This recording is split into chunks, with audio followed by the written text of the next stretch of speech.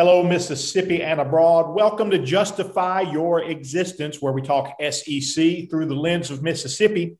I am Parrish Alford, the Ole Miss beat writer for the Northeast Mississippi Daily Journal, joined today by our Mississippi State writer, Dalton Middleton. Dalton, we're winding down your time with the Daily Journal. Big announcement. I know we haven't talked about that on the podcast. Actually, haven't done a podcast in a while. We were always going to dial back in the summer anyway, folks. So we're kind of remaking ourselves for a couple of months, and we'll be hitting it every day again in August. But Dalton, when's the last day, man? Yeah, so the last day is July 2nd. So I think that is 2 weeks and 2 days from now. And it's a Friday. So I think I got 2 weeks and 2 days left in the journal for me. Well, would you like to tell everybody why you're shafting the journal after such a short time, man? It seems like such a short time. Yeah, it seems like a short time. I think it's, from the high school writer standpoint and the people that were before me, I feel like it's a long time. But, right. 4 years.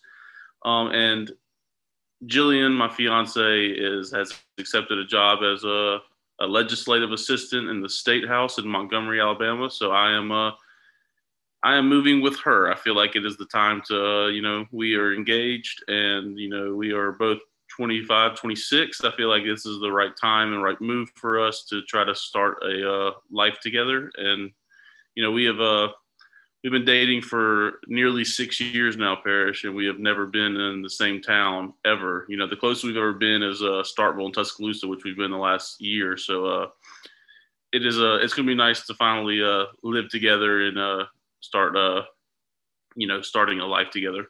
Well, Dalton, I just can't understand why you would go chasing Jillian's salary after graduating from law school as opposed to your journalism salary. I just can't make that connection. But wish you guys the best and excited to hear that she'll be in the State House and looking forward to hearing her Kay Ivey imitation on YouTube. Can y'all make that happen?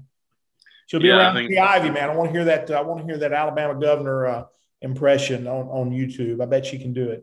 Yeah, I'll send her a message today and ask her to start rehearsing and see if she can master that. Yeah, get on that. Tell her I'm very interested in that. So, hey, lots to talk about in the program today, folks. Before we get there, we want to thank our partners with the Oxford Park Commission. Dalton, when we think about parks and recreation departments, I think what often comes to mind are the youth programs, children and youth programs, and doing things for our younger people. But I'm telling you, man, OPC has it going on for everyone. And we've talked about the adult flag football league. We've talked about adult softball. But this summer, they're offering 3-on-3 adult basketball. Registration is underway. And this is compelling, Dalton. To me, I just think of pickup basketball and how much I enjoyed that in high school and college. And the knees aren't what they once were, but this is going to be a half-court game with officials, and I couldn't run point, but I could, and I wouldn't be that guy that never comes off the floor, but I think I could post up and foul people and step out and take a shot with emphasis on taking a shot and creating a rebound opportunity. What do you think, man? We need one more. Who could be our third? Yeah, I can come over there and I can try to be your center. I can try to post up for you guys. I got a little bit of height on me. I'm not crazy tall, but I'm sitting around about 6'2", almost 6'3", so I can post up a little bit for you. Yeah, sounds like you're in the post. And not only 3-on-3 basketball, but beginning July 7th and running through August 4th, there's adult kickball. Now, I visited with John Davis of OPC yesterday. He's marketing this as play like a kid again.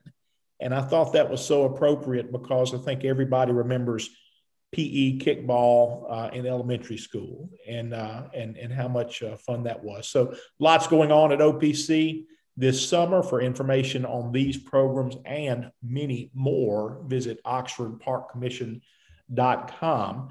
Dalton, we always, always bring us in with the SEC through the lens of Mississippi.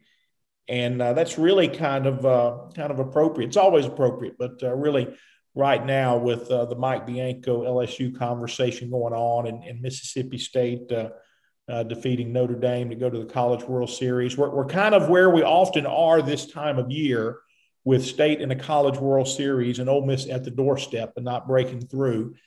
But while there's often talk about, and maybe there is still this talk, Dalton, from State fans about, Ole Miss at home again and all that, I just think that's so far off of the Ole Miss radar right now as they try to determine if they're going to have a coaching search for the baseball position here in a little bit.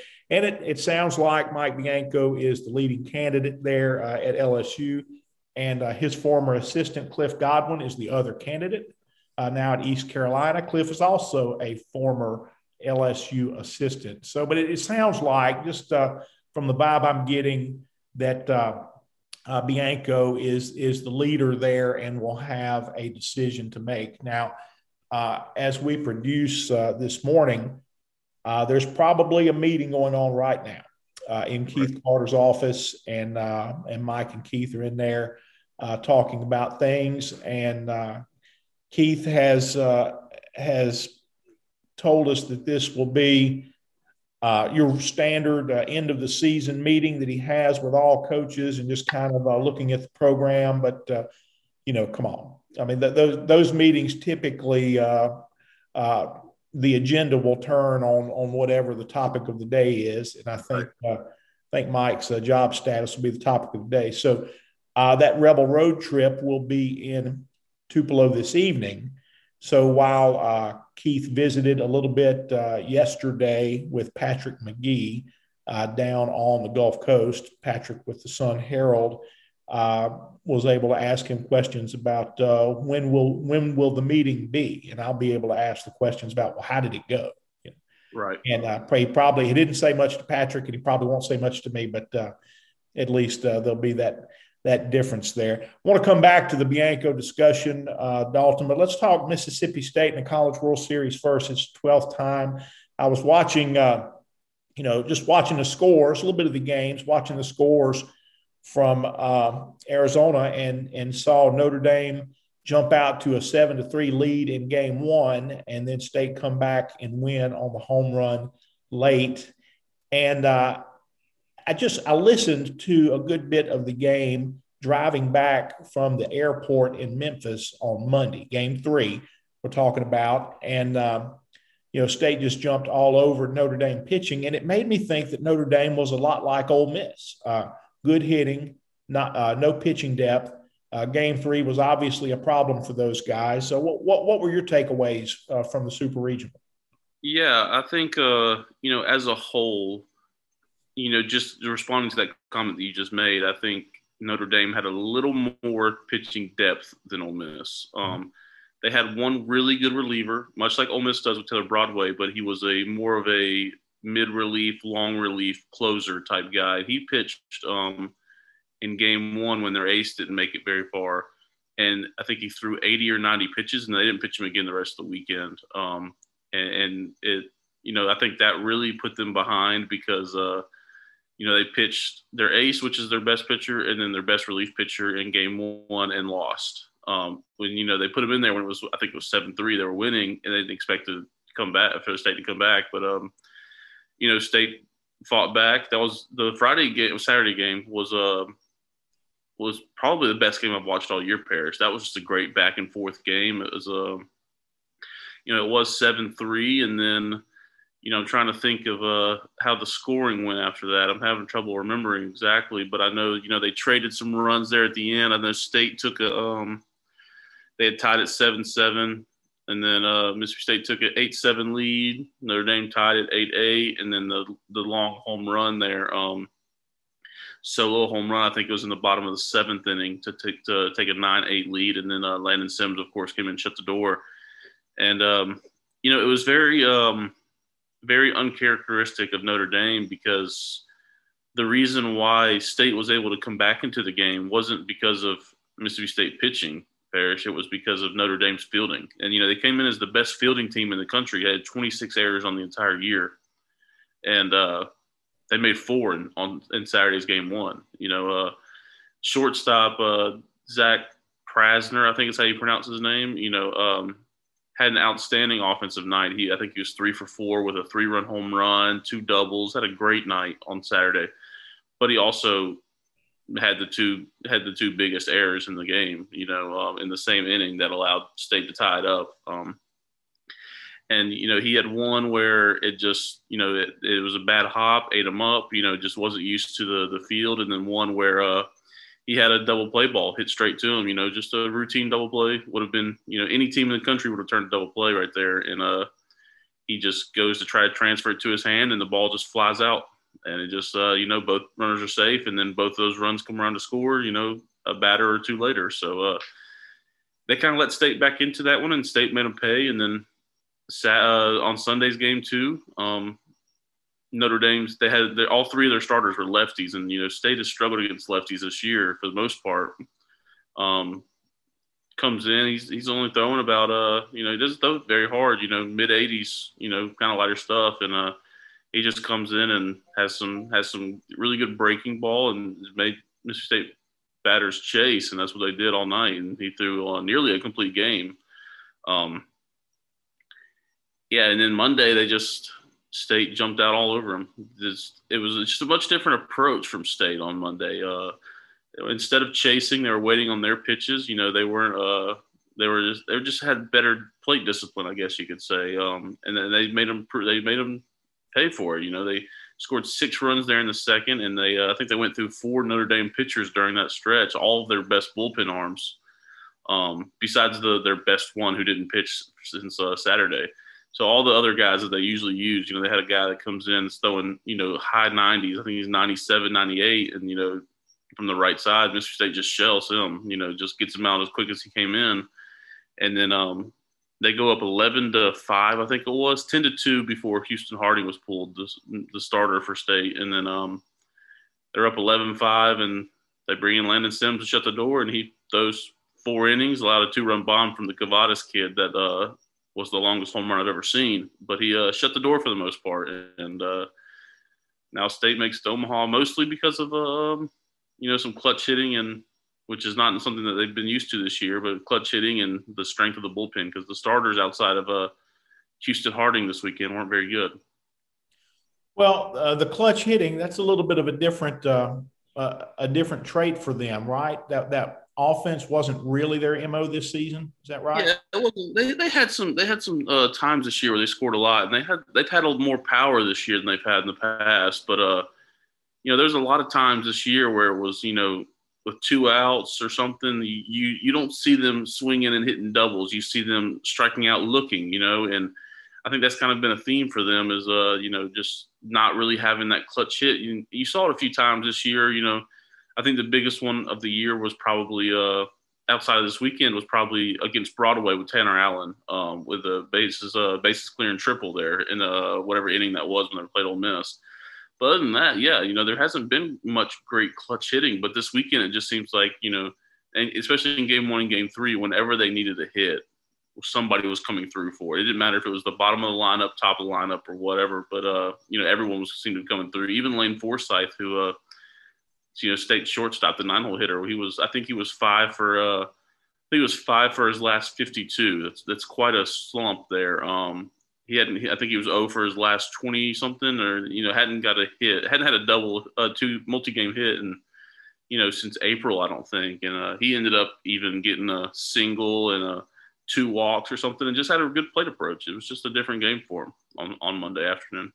Well, you've got to hit with men on base. You've got to get the clutch hits that time of year. This is what separates teams this time of year. And we talked many times during the season about the Ole Miss offense, which was really good most of the year and led the SEC in hitting most of the year, but not at the end. They kind of tailed off at the end. I always said Ole Miss was going to go as far as its offense would take it. This was a drastically different team after Gunnar Hoagland went down. I mean, it was bad enough when Tim Elko was out for a month, and maybe a few at bats from Tim Elko, the way he played at the end of the season, maybe a couple of those at bats would have made a difference in the series against Arkansas, Mississippi State, others that he missed. A few of those at bats could have changed the regular season for Ole Miss. But this team just didn't hit well at the end of the season. And Elko, the MVP in the Oxford Regional, didn't have a great Super Regional, didn't have a great game one. And, so much goes into game one, so much pressure when you lose, so much of an advantage when you win that first game in a Super Regional. And certainly that would have been multiplied many times over for Ole Miss had they been able to hit and win game one against Arizona. People will look at game three, a 16-3 loss, and you got blown out and you weren't very competitive, and all of that's true. But the bottom line is in game one, aside from Jacob Gonzalez, the freshman at shortstop, who will be a star, nobody else hit. Your guys that you depend on didn't hit. Kevin Graham, Hayden Dunhurst, Tim Elko in that game were a combined 0 for 9. Right. That's not a recipe for success for Ole Miss. They lost that game 9-3. They got behind the 8 ball. Their best chance to win any game out there was going to be with Doug Nikhazy, and that turned out to be the case as well in his start. And they happened to hit that game, and they win 12-3. Okay, so you draw even. And what's your best chance in game 3? You got to hit with Arizona because your pitching is gone. Right. You got to hit with them, and they didn't do that. So they were always going to go after Gunnar Hoagland was hurt. They were going to go as far as their offense would take them, and it did not take them past Arizona, which I thought was a very dynamic offensive team. I mean, just very good 1 through 9 in that lineup. So that was the Super Regional in a nutshell. And we knew before going out to Arizona that Mike Bianco was a candidate for the LSU job, LSU replacing Paul Maneri. That news came about his retirement while the Rebels were still playing in the SEC tournament. And, warning alerts in your head went off then because, figured they would take a look at Mike Bianco. I didn't believe he would be among their top candidates, and he has not been. But so many times, Dalton, those coaching searches get to the B list pretty quickly. And LSU went through Kevin O'Sullivan at Florida, and they went through Pat Casey, the former Oregon State coach, and they took a swing, I'm pretty sure, at Tim Corbin at Vanderbilt. Look, and we're talking about LSU. We're talking about 5 national championships and attendance leaders through the nation and just all of these things that LSU baseball is and became under Skip Bertman. I mean, programs these days, you just don't go out. The big programs don't go out and swoop on the little programs and get their first choice all the time. It just doesn't happen. Everybody has facilities. Everybody has money. So the days of swooping are not what they once were. Sometimes that happens. And you saw Texas A&M get its first choice for baseball coach with Jim Schlossnagle from TCU. Sometimes it happens. Mississippi State didn't get its first choice. Got a great coach with Chris Lemonis, but wasn't who they went after first. So not surprising that LSU's search could get to the B list and that Bianco could emerge. And we'll just see how this week plays out because I think they'll have a coach, and it'll be either Mike Bianco or Cliff Godwin. And honestly, Dalton, I think the winner in this LSU coaching search right now is Cliff Godwin because he's got 3 schools that want him. East Carolina wants him to stay. LSU may want him to come, or they may not, but they have definite interest. And if Mike Bianco goes to LSU, there's a real chance that Ole Miss could extend an offer to Cliff Godwin as well. So it sounds like he's the winner in this LSU chase. I'd agree with you there. And I think Godwin, after watching, when they lost the other day to Vanderbilt, he had a little post-game interview I saw on Twitter where he, just was super emotional. And, he was saying, we're going to break down the store. We're going to get there. And I was sitting there thinking, when I watched that video, I said, oh, there's no way he's leaving. There's no way he wants to leave. But then you think about it, and it's like, I think someone posted a salary online. And obviously that's not a secret. No one's salaries are secret in the sports business. But, when I think of LSU or Ole Miss, as much as I would love, the school, like where he's at right now and how he loves those kids and loves that school and that program he's in, but like when you think about Ole Miss and LSU, they could triple his salary right now easily. Just walking in the door, and that talks, and then also, I mean, LSU is a great facility, but they're both Ole Miss and LSU. You can't lose going there because the fan base is great. The facilities are fantastic. It's such a great program with standards, and so no matter what happens there, I think it's very possible, like you said, where Mississippi State didn't get the guy on their A list, or didn't get the guy they wanted, and if Bianco leaves Ole Miss, maybe Godwin comes back to Ole Miss, and that could be on an A list there, but. Like you said, he is the winner. He's got tons of options, and I really thought the other day that when I saw that video, I was like, Paris, there's no way he's leaving. He cares too much about these kids here. But, you think that about every coach at every spot and how much they care for the kids they have. But coaches leave all the time, and money talks, you know how it is. Well, never are you more emotional as a coach or a player than right after a game. The highs are high, the lows are low, and especially a game of that magnitude, playing to go to the College World Series. So, emotion, you're going to be emotional right then. But emotion, wears off quickly. And I don't believe it'll be an easy thing. Won't be an easy thing for Cliff Godwin to leave East Carolina. But most people would consider that to be the right thing for his career, for the interest that others are showing in him. Now, everybody's career is their own business, and some folks might want to stay at a smaller school and just kind of be there and be drawn to that environment, and that's great. If that's Cliff Godwin, that's great. But the other thing here is, if that is Cliff Godwin, and if there's no way he's leaving East Carolina, he's had about 4 days right now to say, I'm pulling myself out of the LSU race. I'm pulling myself out of contention for this job. He's not done that. So he's obviously willing to leave East Carolina for LSU. I suspect he would be willing to leave East Carolina for Ole Miss. And look, I think Ole Miss would give Dan McDonnell a call at Louisville first. He's turned down a lot of other people. I figure he'll turn down Ole Miss as well. But I think you make that call. There are Ole Miss connections. There are good times for Dan McDonnell at Ole Miss while the program was being built with he and Mike Bianco. So I think you give him a call and see what he says. He's been at Louisville a lot longer than he's been at Ole Miss right now. And the thing about, so many people, Dalton, think, we're just going to call so-and-so and then they're going to come and they're going to be the coach. People leave one place and they go to another place. And while they don't forget all the people they worked with and they don't forget the relationships that they had at their previous stop, they make new friends. They build new relationships. They have new experiences with new people, and those things matter.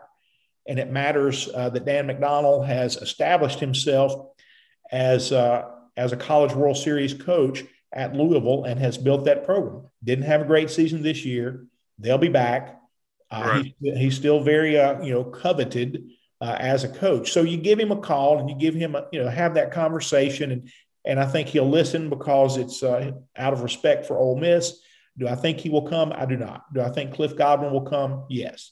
And I'm always eager to have a quick coaching search. Now, Dalton, coaching searches, they take weird turns. Could happen. Could happen in a conversation between Ole Miss and Cliff Godwin that something comes up and there's some sticking point and they talk about it, but whatever it is, they just can't overcome it. That could happen. All right. So then who becomes the Ole Miss coach? And I think it would still be a wow hire. I think Keith Carter is going to throw money into this process, assuming that he has a coaching search here in a bit. I think there will be a big salary. I think you already are selling atmosphere and history and talent and your tradition. You're selling a lot of things that make this program attractive right off the bat. And then you're going to throw a big boy salary in there too. If Right. the search takes that turn, I say don't be surprised to see Arizona coach Jay Johnson's name tossed around a bit. And I say that with no, having heard nothing that would make me believe that this process was about to end that way, but just having experienced Jay Johnson through the super regional and hearing him really gush about the Ole Miss program, the facilities, the atmosphere, the recruiting, all of these things that he brought up on his own unprompted. Obviously, he's really in tune with the Ole Miss program. He's in tune with the fact that the Rebels beat him for Jacob Gonzalez, the shortstop from California. He really talked about that a little bit this weekend, as well as Gonzalez really tore up Arizona pitching. So, would it be hard to get Jay Johnson from Arizona? He has no Mississippi ties or anything like that. But a guy who just gushed about Ole Miss in that manner, maybe he would like an opportunity to coach in the SEC. I think he talked a lot about the SEC being on TV all the time. Again, unprompted. We didn't say, hey, what do you think about the SEC being on TV all the time? Right. Unprompted. So that matters to him. Okay. Would he like to coach in the SEC? Maybe. And the other thing you have here is recency bias, because Keith Carter just saw a dynamic Arizona offense handle Ole Miss in 2 games out of 3. So if it comes to that, if Ole Miss has to find a coach, I think they call McDonald. I think he says no. I think they call Godwin. I think he says yes. If he doesn't, it gets very interesting, because there will be an attractive coach come, and it would not be surprising to see Jay Johnson's name in that mix. Yeah, Parrish, and I agree with you completely. It kind of sounds like maybe Jay Johnson was trying to get ahead of it a little bit. He's like, oh, hey, I really like this Ole Miss program. If Bianco's leaving, I'm here. And, he probably wasn't actually doing that, but it kind of sounds like that way if he's, gushing over him a little bit. And Parrish, I'll be honest with you from a neutral observer, and this is going to be a little off the coaching search that you just discussed, but and I don't want to, if I'm wrong, correct me. But as a completely neutral observer of the Ole Miss, program, with somebody with no feelings towards the program at all, I'm kind of torn on if Bianco leaves, because I know a lot of people want him gone. And everyone's saying he doesn't live up to the tradition. He doesn't live up to the standard that's set there. But Parrish, correct me if I'm wrong, the standard tradition's there because of him, right? He's been there, and it's been so good, and everyone's just talking about how he doesn't live up to that standard. But, he's been the one that set that, I feel like. There were College World Series appearances before Mike Bianco, a couple. There was baseball success before Mike Bianco, but it was not sustained. It was not sustained, and it was not what you would call modern era success. And right. Anyway, so I think the baseball program that you see right now, I think it's because of Mike Bianco 100%. I think he built the standard, he changed the standard, and he is a victim of the standard to a degree.